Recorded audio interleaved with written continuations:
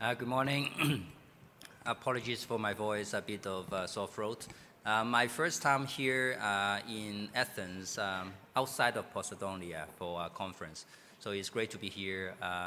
Now my presentation here today would be about Hong Kong. And I think there are a lot of commonality between Greece and also Chinese, culture-wise, food-wise. Now,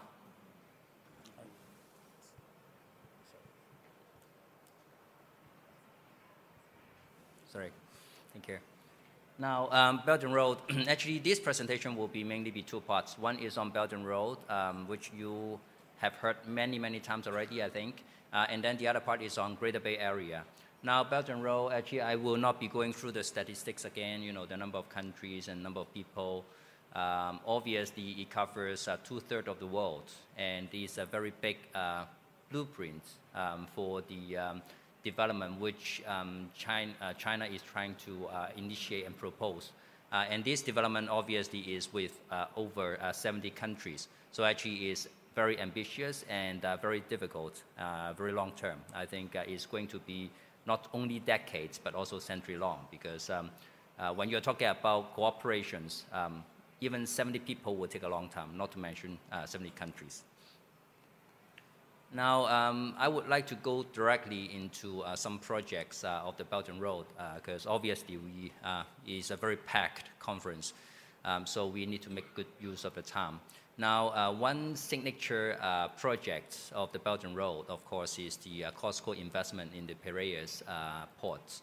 Now, because I think there were quite a bit of skepticism about the Belt and Road initiative, that is only for China, to make use of its excess capacity and all that. But I think this Piraeus project actually is a very good example showing that it's actually mutually beneficial. Now, actually, COSCO, of course, when they have started the project, there were quite a bit of different issues and difficulties. And I think it's quite natural because initially I think there were worries that it's actually here to take away jobs and to make use of the resources and the market. But then over the time, I think actually it has proven itself that it brings in the investments. It also brings in the technology for the ports, and also it brings in the port management expertise. And most important of all, it brings in the cargo volume. Now, this port is actually number 2 in the Mediterranean Sea, so actually is a very substantial growth and enhancement to the ports. So I think this is one signature project. And then for the others, actually you can see that is different thing for different places, different countries. But I think one thing you can see in commonality is one is mainly on infrastructures and energy. And the other one is it is in a lot of countries which the credit rating and things actually is quite difficult.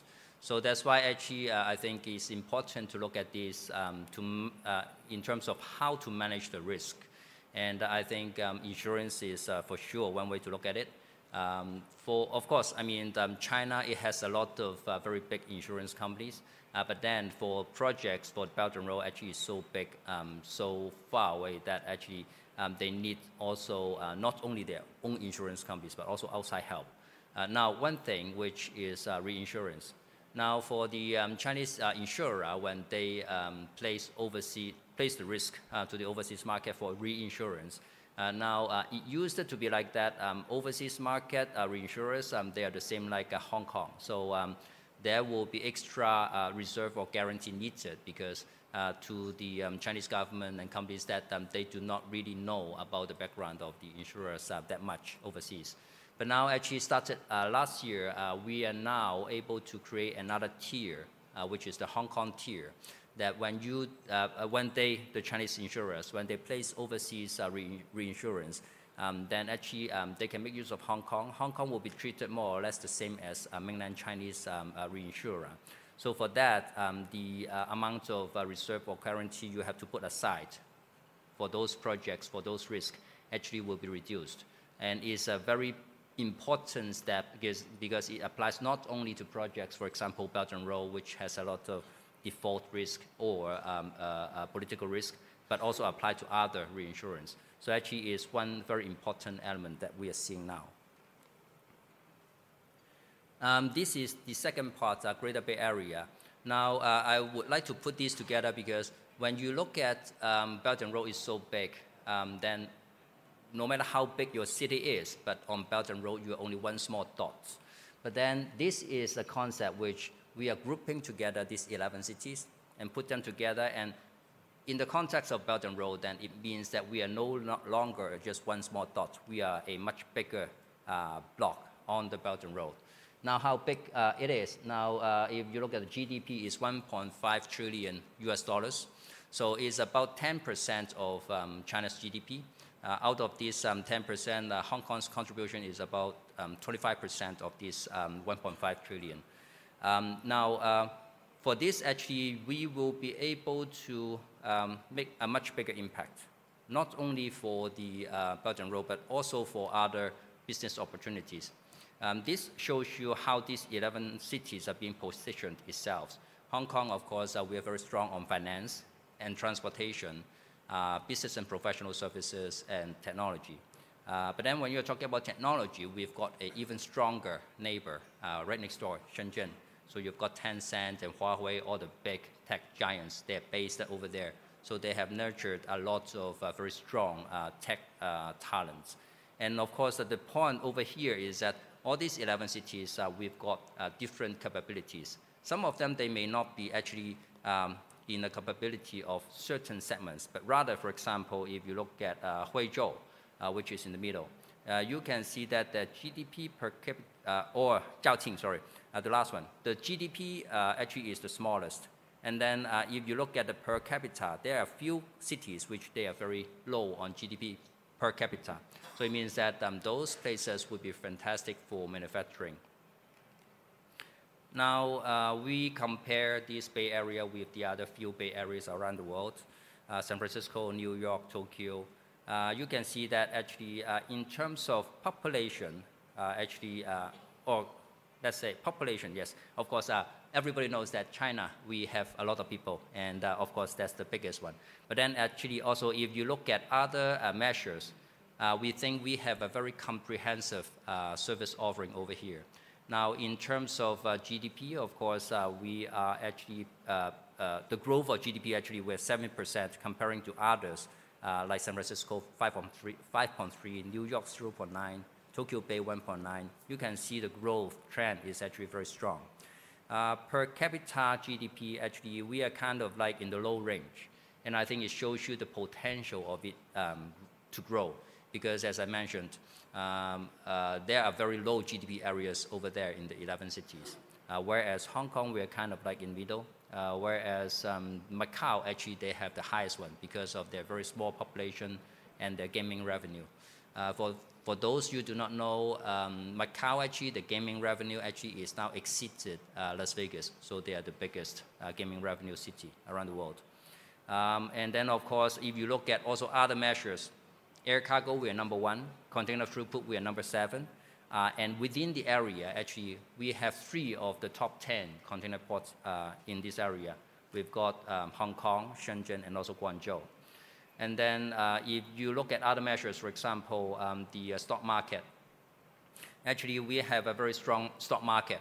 For the IPO for many years, actually, we were number 1 around the world, bigger than London, bigger than New York. So actually, this will give you a very good perspective of that, the different kind of service offering that we are able to give. The one way we put it is that Greater Bay Area, you could see that as a combination of Silicon Valley and also New York. Of course, right now we are not there yet. That's why I'm here talking about it. But then the potential really is very high. Also, for this comparison, you will be wondering, why is this Bay Area so different from the others?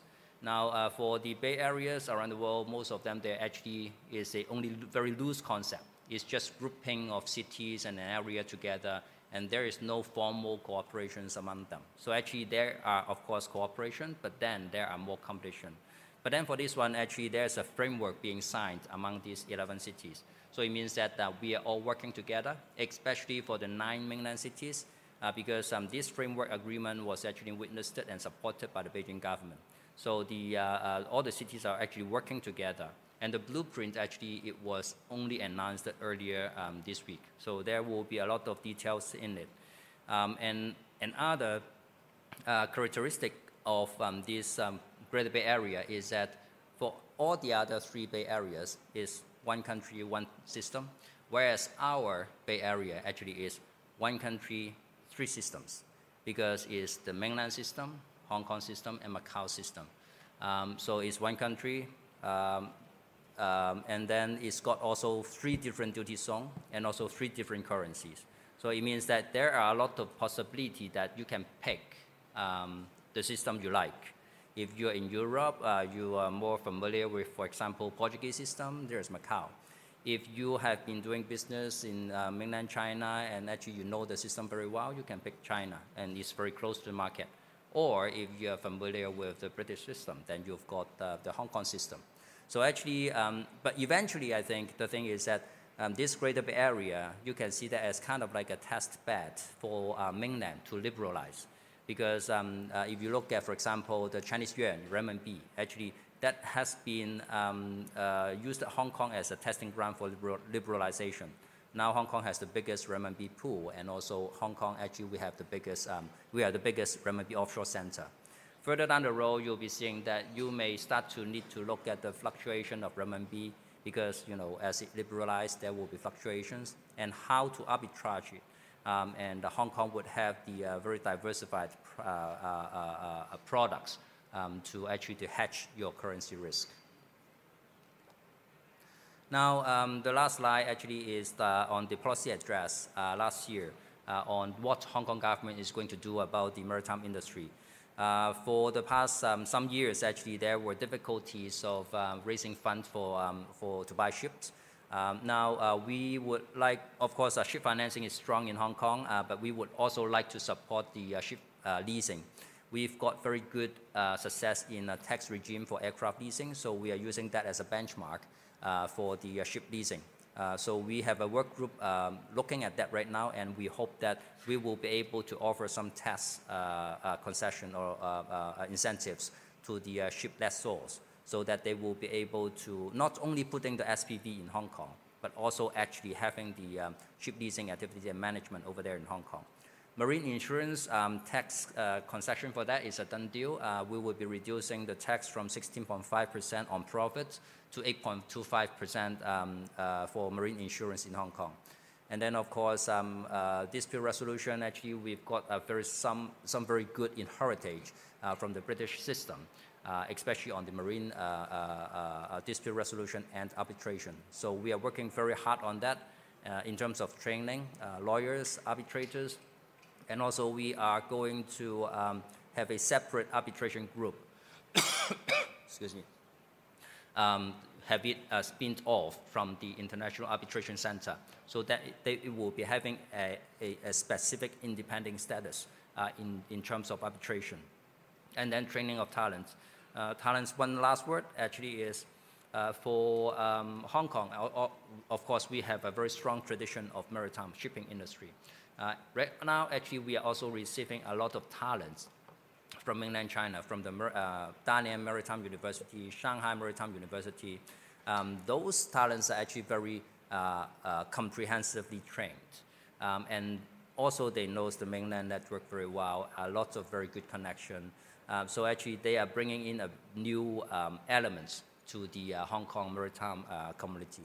So I think this is some very important things for you to know. We are the Hong Kong government, so we do not charge for our services. Of course, for me, I am responsible for the maritime sector. And then we also have a colleague here from Brussels office, Paula, and she actually is, she covers a few different countries, and Greece actually is also in her portfolio. So it's a very short presentation. I tried to make it in time, but actually I think I overran a little bit. And if you have any questions, talk to me. Thank you.